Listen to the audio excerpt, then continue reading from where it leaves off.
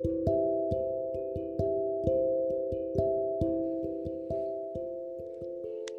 guys, welcome to my podcast. My name is Tinola, and as you know, this is Serious Talk with Tinola. As you guys know, I've been doing a series on sexual abuse, and on this episode, I'm super excited because I have professionals with us, professionals that will talk to us about sexual abuse and ways we can move forward from this traumatic experience. So I'm going to let my guests introduce themselves. So, Doctor, can you please tell us a little bit about you? Hi, Tinola. Thanks for inviting me and giving me the opportunity to join you. Everyone calls me Waka Waka Doctor. That's because I'm a medical doctor with huge passion for mental and public health, and I have a knack for travel. So that's how the name came about. I've practiced in over 5 different countries, including the United Kingdom, and that's what I do at the moment. So it's a pleasure joining you this very chilly Sunday afternoon. Thanks for having me. Thank you so much for coming. While we're waiting for our second guest, I'm going to ask you some questions so you can put us through. Okay. All right. For you as a medical professional, what do you think is the best way for people to approach childhood trauma?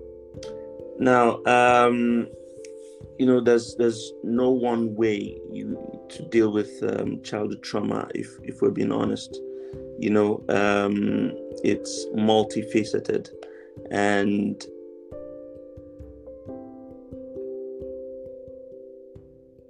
hello, can you hear me?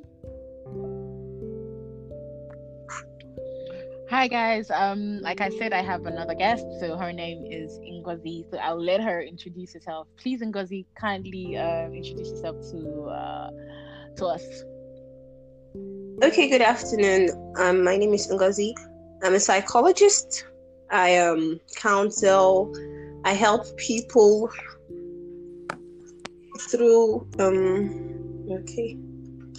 Hey, doctor, isn't that? Okay, so I'm a psychologist. I counsel people professionally, help them through most of their issues, ranging from trauma to relationship issues to those are basically the two. Trauma, relationship, even career. Yeah. Okay, thank you. I see that Doctor is connected again. Thank you so much for joining us again, Doctor.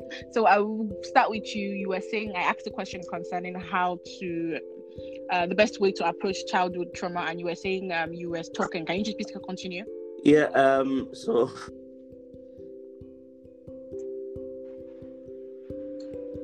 hello, Doctor, are you there? Hello, Doctor, are you there? Okay, I think is off. So, Ngozi, are you there, please? Yeah, I am. Okay. Since I think Doc is having some sort of network issue, I would ask you the question directly. The question was, for you? What do you think is the best way to approach childhood trauma? Well, I don't believe there is actually a best way per se, because when it comes to things like this, trauma and everything, different people, different personalities, different experiences. So these are basically the factors to consider when addressing the issue, right? So there's not exactly a one-size-fits-all most effective way to approach childhood trauma, but however, it's basically therapy though. There are various forms of therapy that could be used for it. Cognitive behavioral therapy, trauma-focused cognitive behavioral therapy that has been effective so far, yes. And there's cognitive processing therapy, prolonged exposure therapy, that's flooding. So these are some of the ways that have been proven to be effective in approaching childhood trauma. Okay. As for people like me that do not know what that even means, can you just like tell us what all these things means? Okay, so basically the professionals who do it will know what it is, because when they analyze a situation, they determine the best approach to use. So basically, these are various types of psychotherapy that includes for trauma-focused cognitive behavioral therapy. It's a form of therapy that, like the name implies, it focuses on trauma. It's mostly used for patients with PTSD, post-traumatic stress disorder. Okay. So this is a process whereby their whole trauma is revisited and recontextualized and rationalized. So it's like we talk about the trauma and then we recontextualize it, rationalize it for the victim to start saying that, okay, because sometimes it's just to help victims look at it from another perspective, and then they can start healing. Okay. Thank you so much, Ngozi. My second question would be like, is it really common for victims to forget things from this experience? Are we supposed to like remember every detail, or is it uncommon for us not to like forget certain details? There's a defense mechanism called repression, right? This is a situation where the mind actually forgets some details in order to protect the individual. Okay. So the mind just erase memories just to protect the individual from the traumatic experience. So that happens. It's very normal for people to not remember a source of trauma or a traumatic event. That happens. It's actually there's Why do I keep going off? Welcome back, Doctor. I do not know why you keep going off. It's probably due to network. Okay. Okay. I'm sorry. Ngozi was saying something. Ngozi, can you please continue? So it's also called dissociative amnesia. This is where people just forget traumatic events. So that's very normal. A lot of people do forget that they have that, but then people still remember. But then there are more people. When you say is it common, so there are more people who remember their traumatic events than those who do not. So it happens, but yeah. Okay, Doctor. Basically, I was just asking if it was common for victims to kind of forget details of their traumatic experience, and Ngozi was telling us that sometimes it is normal. Yeah. What's your take on that? Yeah, she's correct. Like I heard her say now that it's called dissociative amnesia. That's right. It's amnesia has to do with memory loss, but this one is not. It's not the normal forgetting like happens in people with dementia. Where you just forget the name of someone or you forget the name of a place you've been to or things like that. No, these people will likely block out traumatic events that have happened maybe at a particular phase of time or throughout their entire life. They just block it out. And because of that, there's lack of self-care because they're not concerned about anything occurring, happening around them. They try and establish a new identity. They move away from wherever. You must have seen it in movies where they move somewhere else totally different from where they were before to try and create a new identity. And they are huge risk. Such people, suicide is very common. So yes, she's correct. Dissociative amnesia is quite common in people who've experienced trauma issues. Okay. Ngozi, I'm going to ask this question is for you. Do you think there are physical reactions to child abuse, like child abuse trauma? Are they like reactions that people need to see physically? Like when a child is suffering from abuse, their physical manifestations, right? So yes, there are, because you could see the child go through things like poor concentration, fatigue, even headaches. headaches, excessive sweating, nausea, they're anxious, basically. So poor concentration, they're shaky, they're easily scared, they're overly alert. So when a child is going through sexual abuse, you could see this signs. Yes. Okay, doctor, do you want to add something? Yeah, I could also add things like nightmares. Nightmares is quite common. The dream about the events that have led to, those situations. And yes, another thing, they could see things. They could begin to see things or hear voices, depending on the context of the sexual abuse. So hallucinations are not very difficult to come by. Another thing is they will. Hello, doctor. Hello. Okay, I think doctor is out again for another reason. Okay, I'm gonna continue with Ngozi. Ngozi, are you there? Okay. Okay. I'll try to make doctor come back. So my next question would be like, since you've stated that there can be physical reaction. So what are the types of abnormal behaviors that can happen to abusers? Abnormal behaviors that could happen, yes, like as a result of the trauma. Well, yes, of course, yes. So it could lead to the victim being suffering from PTSD, anxiety, depression. They could even develop as much as antisocial personality disorders, eating disorders. They are more likely to engage in very risky behaviors such as unsafe sex, smoking, alcohol and drug use. So these are the abnormal behaviors that the victim have. Yes. I should probably also add this. Okay. You probably also add this. Very good point you made there. If you notice that people who've had childhood trauma or sexual trauma oftentimes will have hypersexualized behavior. So they're prone to being hypersexual, so that's, and I was saying before that some of the physical things you can see, hallucinations, anger and irritability, things like that. Yeah. Okay. Do you think like from this traumatic experience that something like, can it have effects on their DNA? Yeah, absolutely. It can.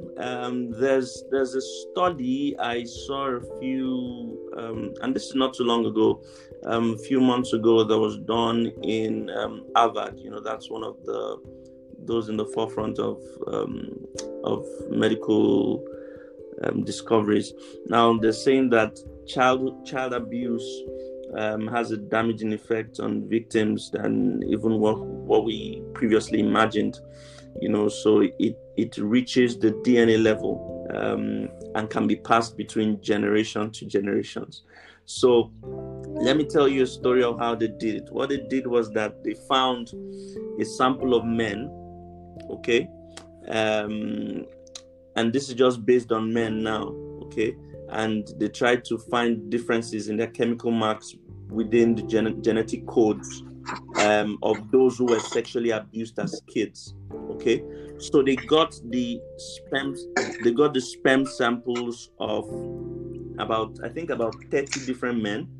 Okay, now 20 of them had suffered some form of sexual abuse at the hands of pedophiles when they were children.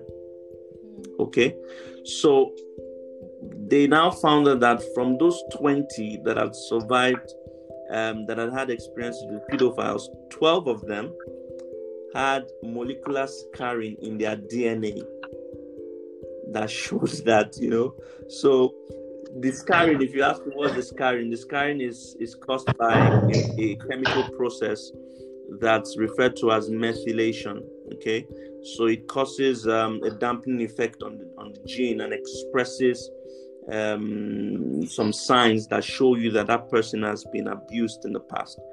So the full impact of this process on mental health is yet to be determined, and the research is still going on, but they are saying for sure, there is an effect on the DNA. Okay. This is for Ngozi. Is this trauma, is it different for people? Is it worse for kids than for adults? Yes. If it's work, is it different for people? Yes, like I said, because there are different people, different personalities, so they could all react to trauma differently. So yes, the traumatic experience is different for people. Now, is it worse in children than adults? I have not come across any study comparing both, though, but I'd like to believe that yes, it's worse for children because they are more fragile. Okay, very well. Hello. Is there can you hear me? Another link, so she will be here with us soon. So I was asking her a question. Yeah. That is there an expected time limit for people suffering or for people having a PTSD? Like, is there between the timeline of being an adult between being a teenager and an adult? Is there a time limit? For post-traumatic stress disorder, that's what you mean by PTSD. Oftentimes, it takes about 2 to 4 weeks for you to start experiencing symptoms. So within, say, 2 to 4 weeks after the event has happened, and I'm talking about survivors of sexual assaults now. More than 90 to 94% of those who have experienced it oftentimes would experience symptoms in the first 2 weeks. So on an average, they say that 2 to 4 weeks, because for us as doctors, it takes about 4 weeks to be able to, make a diagnosis of PTSD. So even if you start experiencing symptoms after 2 weeks, it's going to take 4 weeks anyway to make a diagnosis. So I'll say that the time limit between the event and the diagnosis and, whoever has been affected by it is oftentimes 2 to 4 weeks. Oh, okay. Ngozi, are you there? Is Ngozi with us? Okay, I think she's not with us. So I'll move on with Doctor. What are the signs that that parents should look out for to see if their children has been victimized or not? The clear signs. Well, the clear signs to know if a child has had any issue with child sexual abuse. Well, first and foremost, things, because it's a traumatic event, so you want to watch out for things like nightmares. They could experience nightmares, disrupted sleep, a lot of intrusive thoughts. They begin to withdraw themselves from people. There's a lot of fear and anxiety, panic attacks, hypervigilant states, extreme fear now, they don't want to go out, they don't want to meet people, things like that. They can begin to start taking alcohol or use drugs. The anger from nowhere, disrupted relationships with their siblings or even their parents. And another thing that parents have to look out for is what's called regressive behavior. Okay, so say someone like 12 or 13 who hasn't who has had that experience, but you don't expect a child of 12 or 13 to be bedwetting, do you? So if a child at 12 and 13 or 13 begins to bedwet, then there's a problem. Okay, or they begin to soil themselves with feces, then there's a problem. If a child begins to show sudden temper tantrums, violent outbursts, becomes too clingy, uncontrollable behavior, then you know that's a problem. Okay, sometimes it might not even be you that would see it. It might be the teacher, the teacher in the school that might just notice that there's something different about this kid. So even parents might not notice it because they might go out in the morning and stuff like that, not notice it quickly. But definitely someone who stays with the kids, caregivers, teachers will notice them. So hey, doctor, are you there? I'm here. I am so sorry. No, Please, can you continue? Yeah, so I was just saying that those are some of the ways by which you can notice or know if someone has been sexually abused. Yeah. Okay. What about signs that parents or people can see if to know that maybe a child or someone is becoming abusive? Or if a child is becoming abusive, or as an adult preferably. Okay, that's different now. Let me see. So you're saying, hello, doctor, are you there? Okay, I think doctor's out. Ngozi, are you there? Yes, I am. Okay, I would let you answer for doctor. My question was, what are the signs to look out for when a child is becoming abusive? Or maybe when an adult too? Okay, so the signs to look out for when a child is becoming abusive, maybe as a result of abuse, right? When an abused child is becoming abusive, right? Exactly. Okay, so basically, naturally, hurt people. So most times, victims of abuse become abusive. So for one, the child, so you could look out for aggression. Like earlier, doctor was talking about temper tantrums. So the child's signs to look out for if a person is going to be abusive, or if a person is already abusive, you see aggression. They're highly irritable. They get upset at the slightest thing. Yeah, so these are majorly the things to look out for.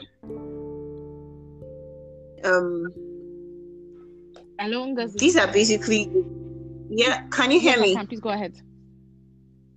So I was saying, they become aggressive. You will notice if you're a parent or a guardian, you notice that the child has become more aggressive than before. So they will easily get upset. They can become violent. They are easily irritated at the slightest thing. They're either throwing tantrums or they're just easily irritated. And then they also learn, you'll see that they are actually intrigued with violence. Somehow they just like violence. Anywhere there's war, anywhere something upsetting, even from the movies or the kind of things they are interested in generally, just circles around violence. Maybe the kind of books they read or the kind of movies they watch, it's just around violence of any sort. It could be physical violence, it could be sexual violence, it could be anything. So these are the signs to look out for, that okay, this person is on their way to becoming abusive. Another thing, doctor, if I might add this, another thing, if you want to know people who are becoming predators now, they always have tactics they use, okay, and the tactics are aimed at undermining your self-esteem and making you feel like you don't know what you're doing, you're not important. So if they can break down your wall of self-esteem, then they can get to you. So they become very derogatory. They want to assassinate your character, basically. So they call you stupid, they call you a loser, they sometimes they could even patronize you a little. Oh, sweetie, I know you try a bit, but let's just do it this way. Those are signs in adults, right? Yes, those are signs in an adult. They try to cajole people to they pull you in first, they pull you in first. If the prey is a child, they pull you in, can give you sweets when you don't solicit for it, take you away from the eyes of your parents, things like that. But if it's an adult to an adult, they could try to use various tactics, put you down, push your buttons, unsolicited jokes, all in the name of trying to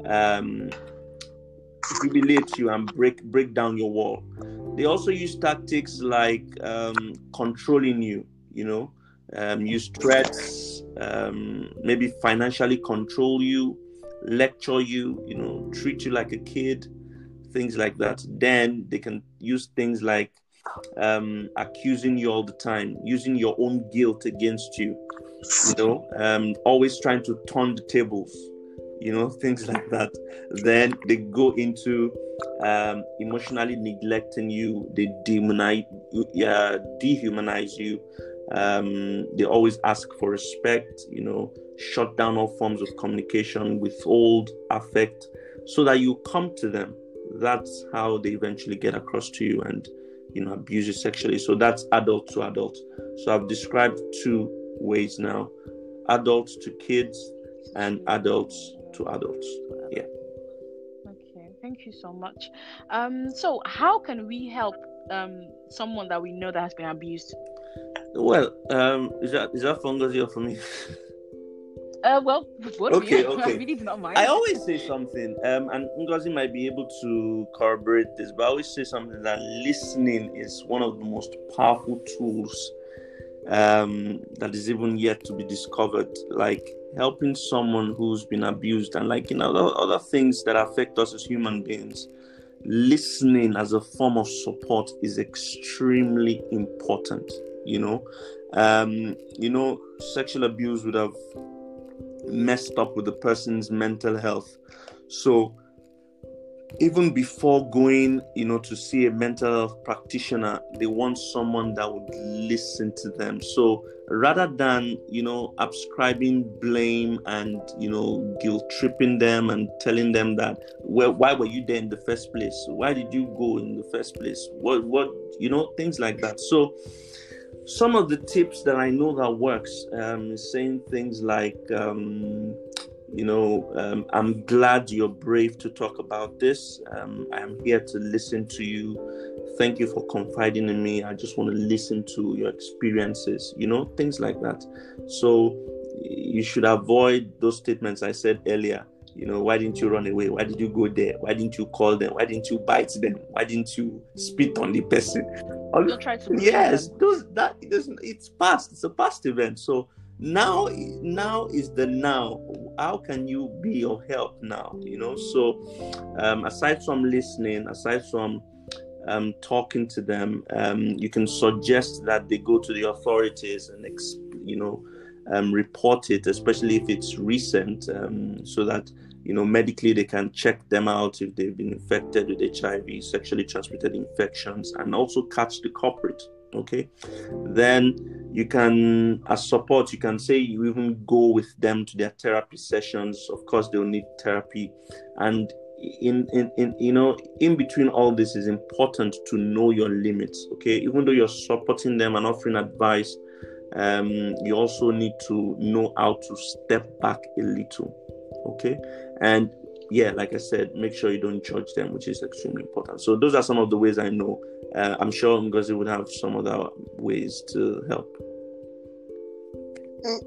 I think you said everything. Basically, it's listening, just be there for them and pay attention, because sometimes they're too traumatized to actually speak. So you should also pay attention to their body language. This is why therapy is actually important, because there are therapists who are professionally trained to detect these cues. So you, as a person who is not so trained, the best you can do is just be a shoulder for them to lean on, and then they can talk to you, and you have to listen to them. Don't try to be logical at this point. Don't try to, okay, why were you out? Like he said, don't try to blame them at all. they probably blame themselves already. You don't want to. Yes, you don't want to make that worse. So don't try to blame them at all. You have to encourage them as you're speaking up. So if possible, you could even suggest to pay for their therapy or go to therapy with them. Make sure they get professional help, because at the end of the day, that's also very important. Professional help. They have to see a professional. Yeah, I should also add something you just mentioned now. Just tick the box in my head. Body language, like that you said, is very important. For people who have just had an encounter with someone who's abused them, they might not want to be touched. So you have to watch. If you touch them or hug them, you might upset them.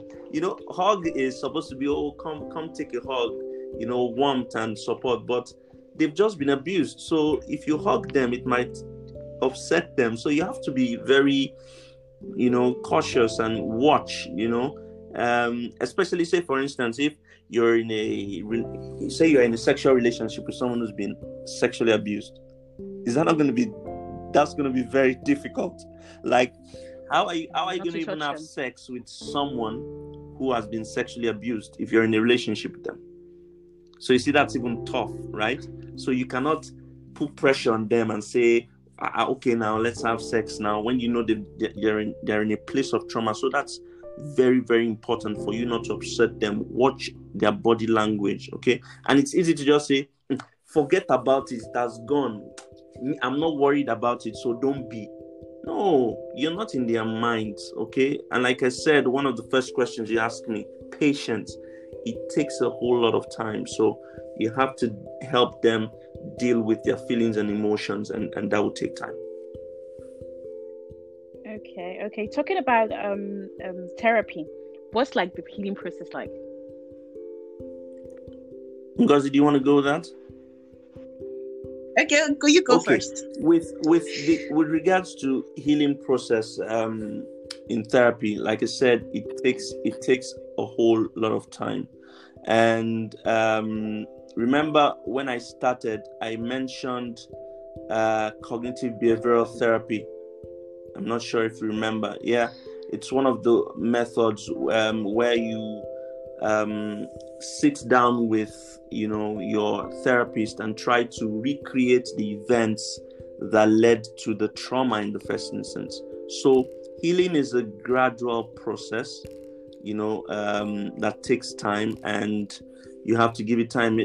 So I always tell people that, say for instance, if you are suddenly overweight and it took you 2-3 years to get to that weight, if you now decide to go to the gym, it's not going to take magic to go back to your previous weight. It's going to take the significant period of time it took you to gain weight, or even longer, to heal. Even if it's as small as grazing your leg against a very rough surface and you start to bleed, it takes time. So healing is one that requires conscious effort and input from whichever parties are involved. Okay, thank you so much. I just have one last question. Do you think, in your opinion, this sexual abuse thing is something that we can completely stop, eradicate? That's a very, very, very good question. Now, I don't, because I don't think so. And the reason is because you have people from different backgrounds with different values, different norms, in the society. Some people just have coconut head, they are naturally just coconut head, So, but we have to play our parts, and that involves parents being parents and being adults. Look out for your kids. You cannot leave your child with an adult who's a stranger, just anybody. You can't do that. You have to talk to your child, and it's as subtle, as subtle as growing up. You'll see an adult male, pick a child that's maybe 4 or 5 years old, and an adult male is playing with the child's nipple. Like that's silly, But if you as a parent don't talk to your child might not be able to even report it. But one day in conversation, it might just come up and your child will say, Uncle so used to press my button. Then you say, what do you mean by button? And your child will now say, used to press my breast. Then as an adult, you know what to do, Or I read a story where just someone passing by, a relative passing by, heard a small kid saying, when am I going to be able to get daddy's banana? Because the child has been exposed to that. Somebody has been lying to her and saying banana, that is banana, and the parents are unaware. So I always say the most important thing is a parent being a parent. Talk to your kids all the time. They will, if you talk to them, if you're their best friends, they'll talk to you. Whether it can be stopped completely, no, but it can be reduced. Parents being parents, putting out the news there, educating people like you are doing now, sexual campaigns, talking about sexual abuse and rape, always talking about it. Those are the ways. Reducing, if you can reduce the things that can make people prone, to sexual abuse as well would help. So those are the ways I know that we can help reduce it to, the barest minimum. Yeah, those are my thoughts. Okay, thank you so much. Ngozi, would you like to add something? She's gone off, I think. Oh, okay. She's disconnected. Okay, thank you. Oh my God, I didn't see that. Okay, very well. Doctor, do you have any last words for us? Well, I mean, the last thing I would just like to say is that sexual abuse is a huge deal with children and adults. It's not just children alone. Adults are also sexually abused. And it's important to be able to identify the signs and symptoms in kids. It's able to be able to know how to prevent it. And if it's happened, more importantly, it's better to understand how to support the victims. It's not a one-sided battle. It's not one that those who are recovering and healing must feel that they should go through on their own. I forgot to mention this when I was talking about the healing, that there are 3 phases of healing: the reaction phase, the recoil, and the reorganization.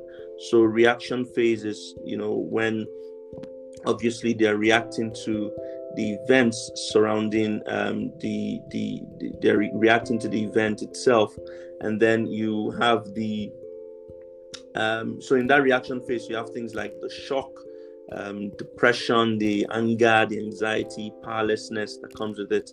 The recoil phase is when they begin to feel very calm, yet there are difficulties there. Okay, then you now talk about the reorganization phase, where they begin to now put their lives into proper shape.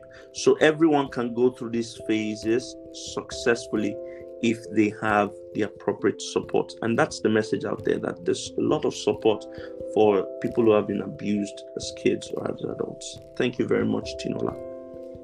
Thank you so much, Doctor. Yeah. Here you have it, guys. Ngozi was unable to come back, so here you have it, guys. Thank you so much for coming in, Doctor, and thank you guys for being with me. Thank you guys for listening in, and I hope you've learned a thing or two. So final words will be Ngozi's back. So Ngozi, please, we were concluding. Any last words? Ngozi, are you there? That's bad. Hello, Ngozi, are you there? Please, no problem. Any last words, please? Yeah, I am. So sorry for my network. No, not exactly. So I just want to say, for people out there who are going through who have gone through any form of abuse, especially sexual, because sexual and physical abuse are like on a high. Like the incidence is incredible. So I just want to say they should try to get help, because these things affect people. A lot of people like to think that it's something they can easily deal with by themselves. Hello, Ngozi. Are you there? Your network is a little bit shaky. Over here, a lot of people think that no, therapy is not. Can Now you hear we me? can hear you. Please continue. Hear me?